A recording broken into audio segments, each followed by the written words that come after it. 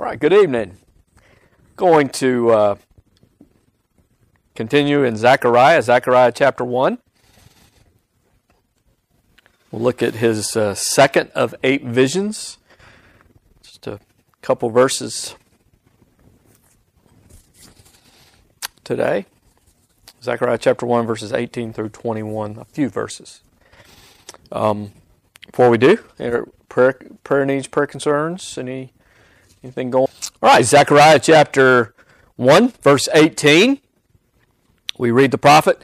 He says, "Then I raised my eyes and looked, and there were 4 horns.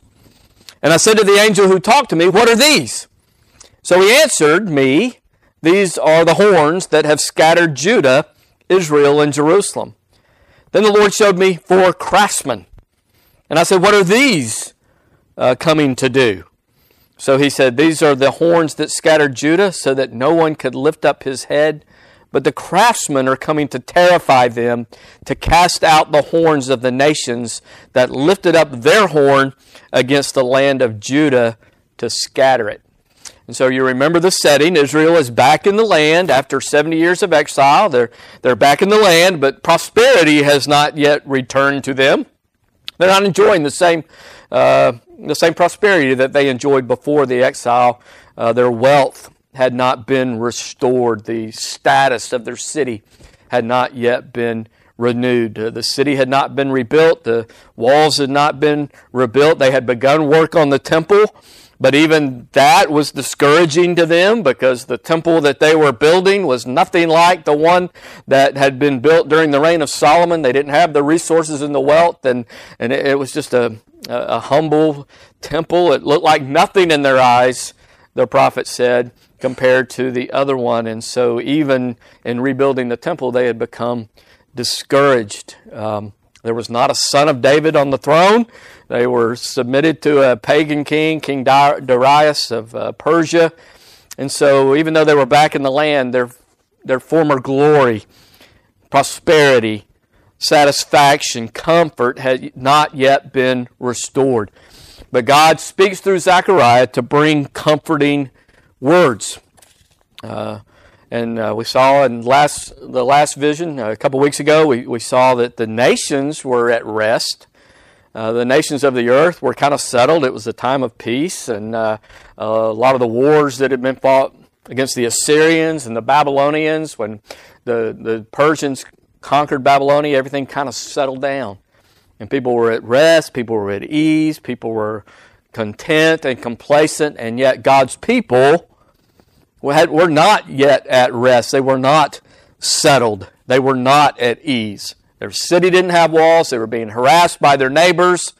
They were just not experiencing a time of comfort and prosperity, and yet God then calls Zechariah to speak comforting and encouraging words to them. And during this first part of Zechariah, many of those words come in the form of visions.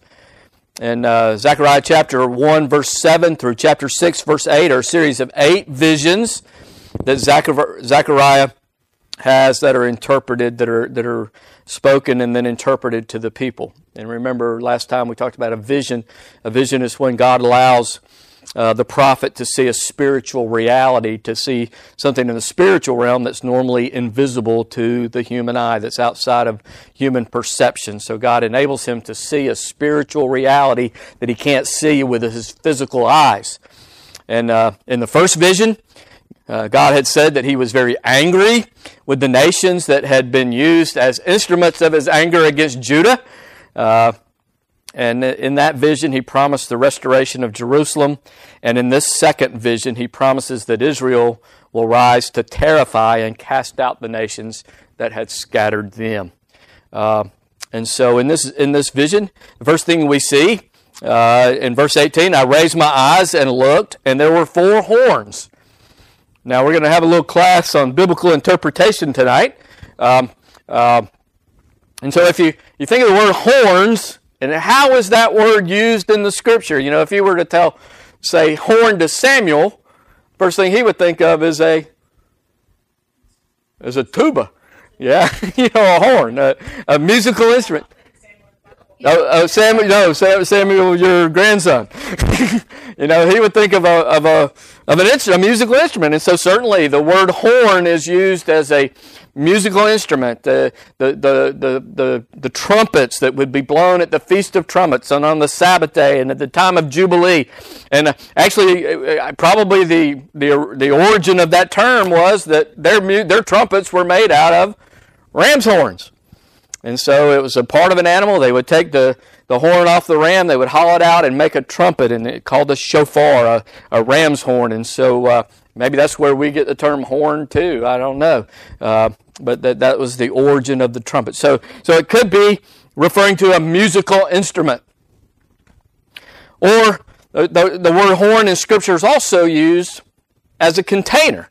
Again, they would take the instrument, the part of the animal, the horn off the animal, hollow it out, and they would be able to hollow it out and then fill it with oil or with some other substance. Here you've heard of a powder horn, a horn that would be taken, be hollowed out, and filled with gunpowder to be used in the musket. And so it could be used. It could be referring to a container.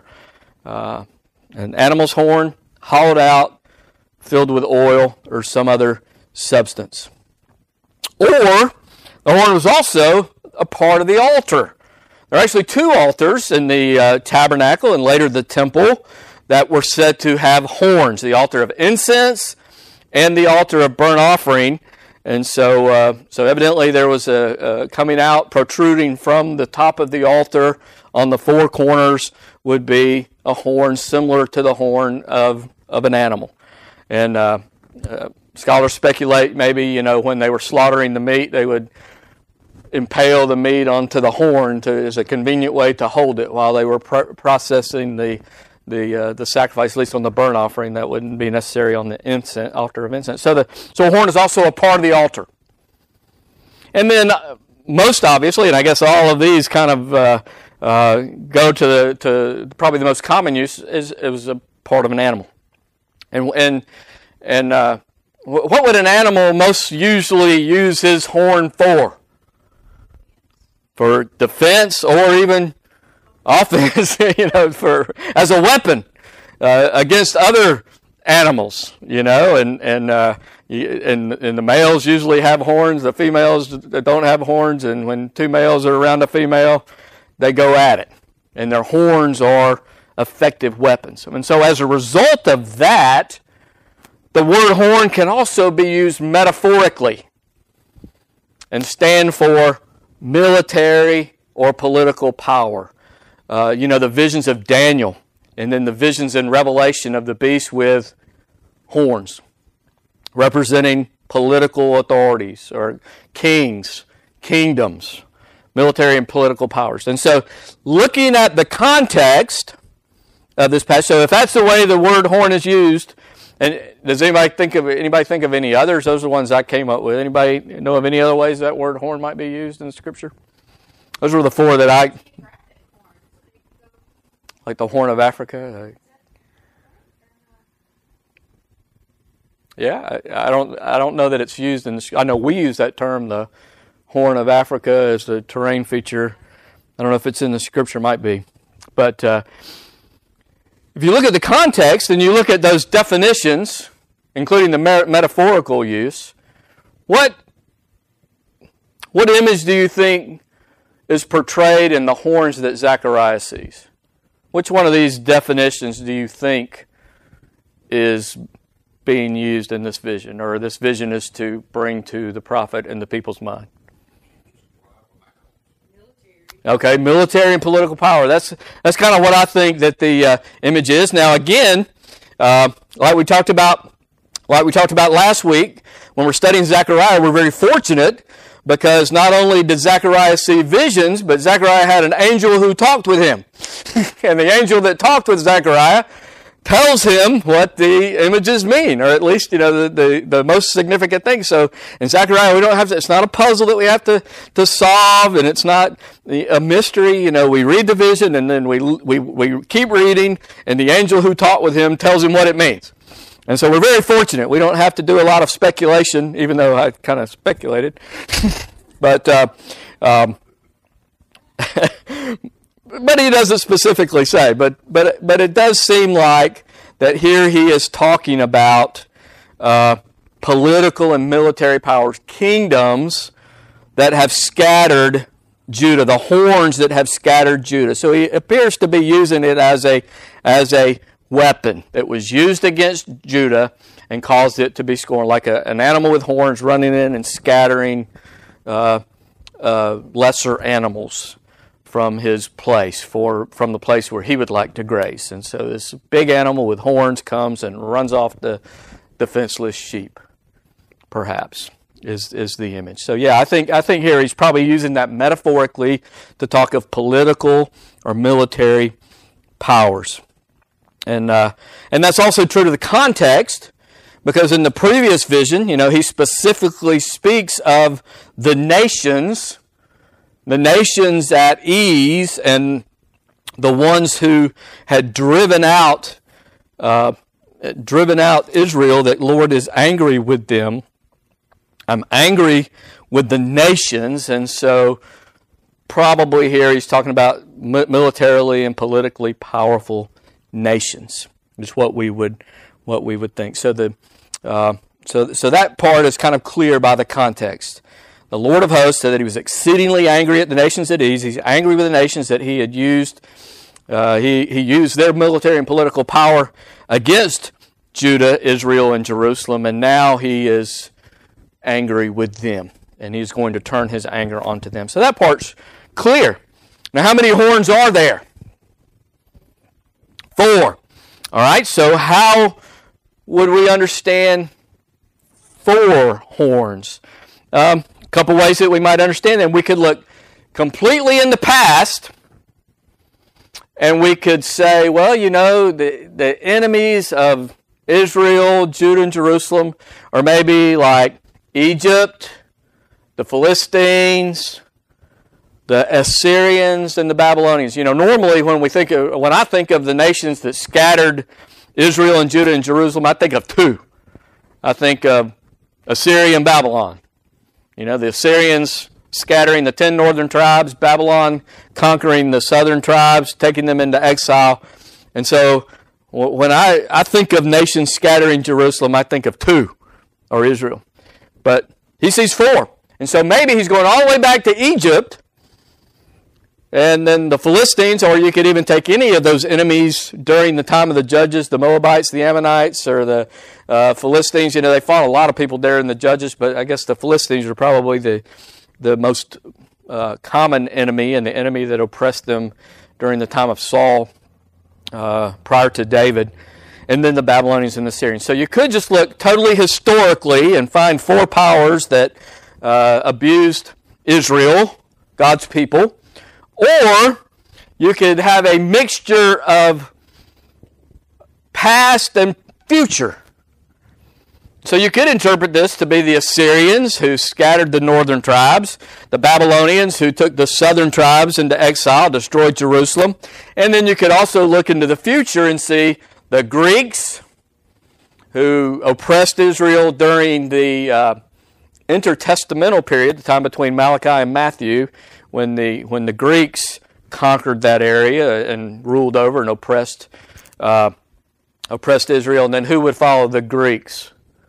The Romans, who ultimately destroyed Jerusalem in about AD 70, again tearing down the temple and scattering the Jewish people until 1947. So from AD 70 to 1947, the Jewish people did not live there in the land. And so you could interpret it that way, part of the past and looking into the future. Or you could also interpret this metaphorically. You could be saying 4 horns, and the number 4 can sometimes speak to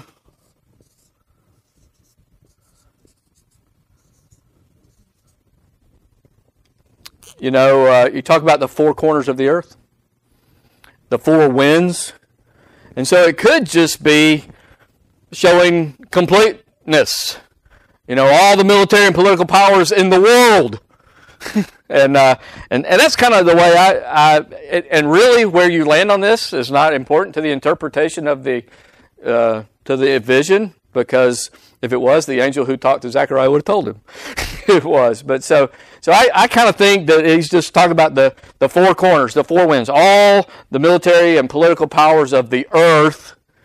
God is going to God rules over them. You know, Jesus is the King of kings, the King of kingdoms, and so all the kingdoms of the earth ultimately bow their knee to the King of Kings, bow their knee to Jesus. And so I again, you can choose any of those three interpretations. I kind of think he's just talking, about the four corners, the four winds, the four ends of the earth. All of the kingdoms of the earth are ultimately under his authority. God raises up kings. He raises up nations. He determines their boundaries. He determines their rise. He determines their fall. He determines their rulers, and their rulers, even though they did not recognize him, are his ministers in Romans 13, deacons, servants of God, to do his work and to do his will. And even though they don't acknowledge him, they don't know him, they're not seeking to follow him, God raises them up. They accomplish his purpose. He brings them down. He is the King of Kings. So I think here he's talking about the four directions representing completeness, and this is also consistent with chapter 2, verse 6. Up, flee from the land of the north, says the Lord, for I've spread you abroad like the four winds of heaven. And so that context kind of leads to maybe this is the right understanding of the number 4. He's not speaking of 4 specific kingdoms, but he's speaking of all the kingdoms of the earth. He's speaking of completeness. And so that's kind of what I think, especially with chapter 2, verse 6. So we refer to every world power, every empire, every nation, every principality, the Assyrians, the Babylonians, the Egyptians, the Moabites, the Ammonites, the Philistines, the Edomites, all the surrounding nations that beginning prior to the Exodus, while they were in Egypt, when they came into the land, and then the Ammonites, the Moabites, the Edomites, the Philistines that oppressed them in the land, the Greeks, the Romans, and everything, all the kingdoms of the earth, I believe, is really what Zechariah is referencing here. But again, not really that necessary to the interpretation of the meaning of the vision. And so nations that were used to, that worked to weaken and scatter God's people, that culminated in the exile of both the northern and southern kingdoms of Israel and Judah. And scattering is an agricultural image describing what happens on the threshing floor. They go and they get the wheat, they put it on the threshing floor, and they separate. They use threshing sleds and oxen to separate the good from the bad, the wheat from the chaff, and the grain husk are blown away, scattered in the threshing floor. And in that same way, Israel and Judah were scattered. They were blown away. They were driven out of the land. And as we've gone through the Old Testament, we've talked about the fact that this is a covenant curse. God told them when he was bringing them into the land in Leviticus chapter 26, God said he would scatter them among the nations and draw out a sword after you.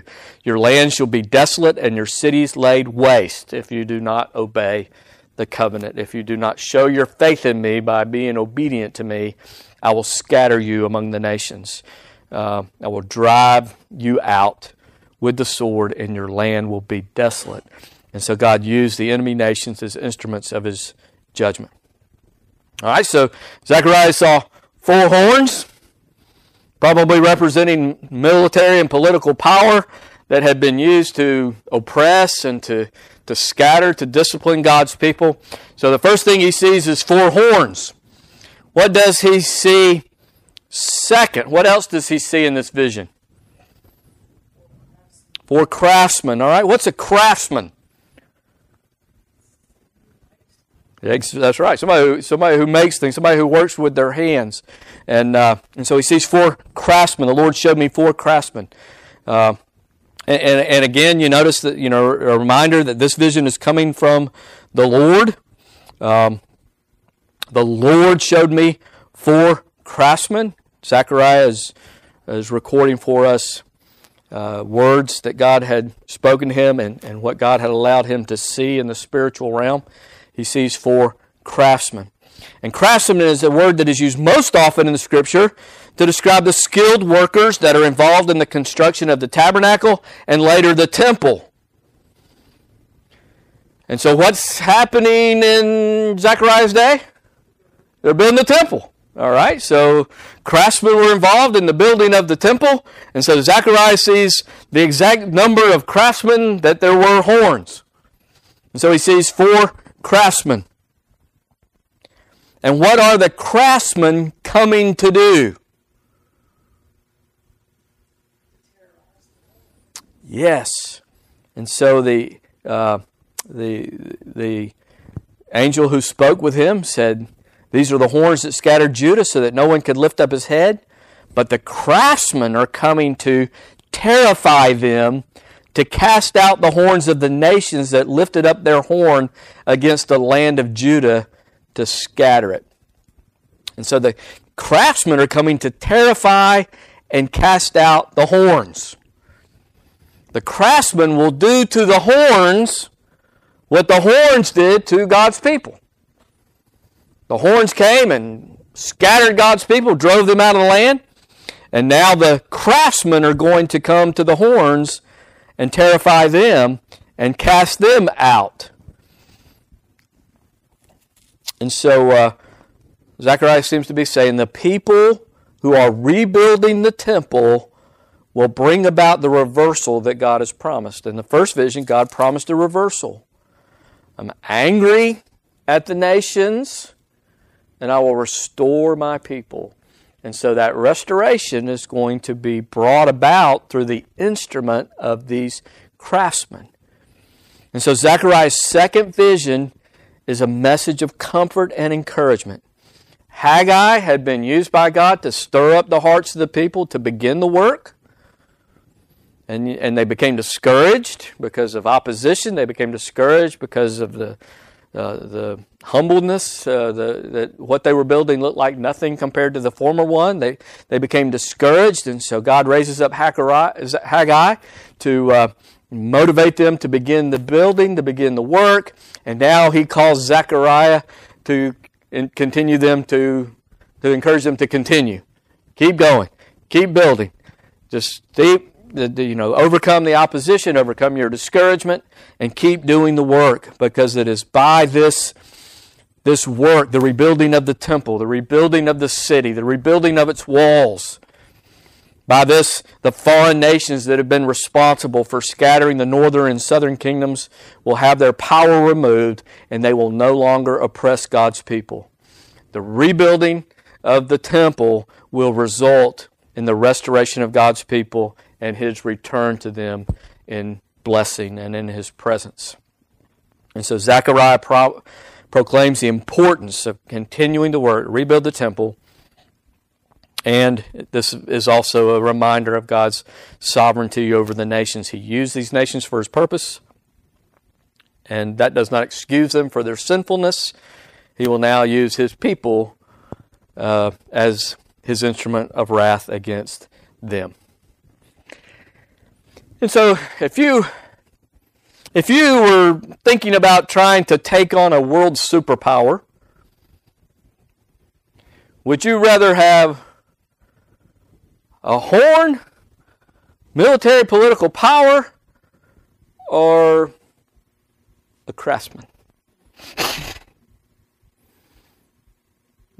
Yeah, if you were planning to go take on the Persians and defeat them, do you think you'd want soldiers or carpenters? Most of us would probably choose soldiers, military, political power. But the Scripture tells us in 1 Corinthians chapter 1, verse 27, God has chosen the foolish things of the world to put to shame the wise. God has chosen the weak things of the world to put to shame the things which are mighty. The base things of the world and the things which are despised, God has chosen, and the things which are not, to bring to nothing the things that are. And so I think, Zechariah is telling us that God uses unexpected things to accomplish His work. Things that we would never think to use, or things that are weak to overcome the things that are mighty. Things that are foolish to overcome the things that are wise. Things that are not to overcome the things that are. And so God has chosen the weak things of the world. And that should be a great encouragement to us. God works powerfully in and through His people, even when they are small and weak. In fact, not even when they're small in group, but mostly when they're small and weak. When God works, He generally chooses to use the small, the weak, the unexpected. Boy, you can do a whole Bible study going through the Scripture and looking at the weak, insignificant instruments that God chose to use. Yeah, exactly, like Gideon's army. That's right. Just a rod in the hand of Moses and the whole court of Pharaoh. Elijah, after 3 years of drought, sees a cloud come up out of the sea the size of a man's hand. Gideon's army, that's too big. You got to send some of them home, and Samson grabbing the jawbone of a donkey and slaying 1,000 Philistines. And so God uses weak instruments. God uses things that if we were planning a battle, we would never choose to use. We're not going to use torches and trumpets. Yep, just walking around in circles. And I've been in a couple of military units that walked around in circles. But, and because I was the lieutenant that was leading them, that's why we were walking around in circles. But so anyway, so God uses weak and small instruments to do His work. And Paul tells us why God chooses to do that. Why does God use the foolish things and the weak things and the things that are despised and the things that are not? 1 Corinthians 1:29, that no flesh should glory in His presence. And so when God uses a weak instrument, then everybody just looks and say, wow, God did that. It had to be because it surely wasn't these 300 people with torches and horns and pots. God did a great work. So when God does a great work with a weak instrument, He is glorified. When He overcomes the mighty with the weak, His strength and power is revealed. When God uses the foolish things to confound the wise, God's omniscience is revealed. When God uses the things that are not to bring to nothing the things that are, His majesty and His might is put on display. It pleases God to use weak and foolish instruments, insignificant tools, to accomplish His work in a way that brings Him all the glory. And so this was a word of encouragement to the builders of the temple. God's going to use your work to bring reversal, to cast out the horns and to restore the glory of my people. And so this should be a word of comfort and encouragement. It was comfort and encouragement to them. It should be a word of comfort and encouragement to us. That God is pleased to use weak, foolish, insignificant things to do great and mighty works. Therefore, to God be all the glory. No flesh can glory in His presence. And I think another significant application, it was through a craftsman, a carpenter, that God purposed to bring salvation to all who believe. A Galilean carpenter, a carpenter from Nazareth, a carpenter from town. You remember Nathanael? Nathanael was a man that Jesus Himself called an Israelite indeed, in whom there is no deceit. And what did Nathanael think of Nazareth? Nothing good can come from there. Andrew comes running or Philip comes running to Nathanael and said, "We found the Messiah, Jesus of Nazareth." And Nathanael says, "Can anything good come from Nazareth?" And Jesus says, "Well, that guy, he has no deceit." So a Galilean carpenter from an insignificant village, disrespected town, through that craftsman from that insignificant place, God brought the Savior of the world. That Galilean carpenter bore the sin of every single person who had ever come to him in repentance and faith. That Galilean carpenter from that little hick town confounded the wise religious leaders of his day, the religious leaders in Jerusalem. Even when he was 12 years old, he confounded the religious leaders of the day. And then when he was 33 years old, boy howdy, in the last week of his life, he confounded those religious leaders and those teachers. God used that Galilean carpenter from that little hick town to confound the mighty Roman governor, Pilate, confounded by the wisdom and majesty of Jesus. And God used that little insignificant Galilean carpenter from that little insignificant hick town, and the way he endured a felon's death caused the mighty warrior, the Roman centurion, to say, "Truly, this was the Son of God." So this Galilean carpenter fulfilled the law. He bore the sin of every single person from every tribe, every tongue, every nation, every people. He bore the sins of every single one who would ever come to him in repentance and faith. And that Galilean carpenter from Nazareth endured and turned away God's wrath as he died on the cross. And God raised that Galilean carpenter from the dead to show that his sacrifice was accepted. And God has given him a name that is above every name. And that Galilean carpenter is the King of Kings. He rules over every authority that there is his minister to do and accomplish his will. Every governing authority will answer to him for the way they exercise the authority that was delegated to them, that was entrusted to them by the King of Kings. And so God chooses the craftsman to overcome all the military and political might of the earth. And now the call goes out to people everywhere to repent, to turn from sin, and turn to Jesus, a craftsman, a carpenter, to be born again to new life, everlasting life with God. And so God gives Zechariah a vision that is a word of comfort and encouragement to the ones rebuilding the temple. Through their work, as insignificant as it seems to them, it looks like nothing to them compared to the former glory. God is going to use their work, their efforts, to bring about the reversal, to bring about the judgment of the nations and the restoration of his people. And that same word of comfort goes out to us. God is still working through his people to take the gospel to the ends of the earth. Questions about vision number 2. The horns and the craftsman.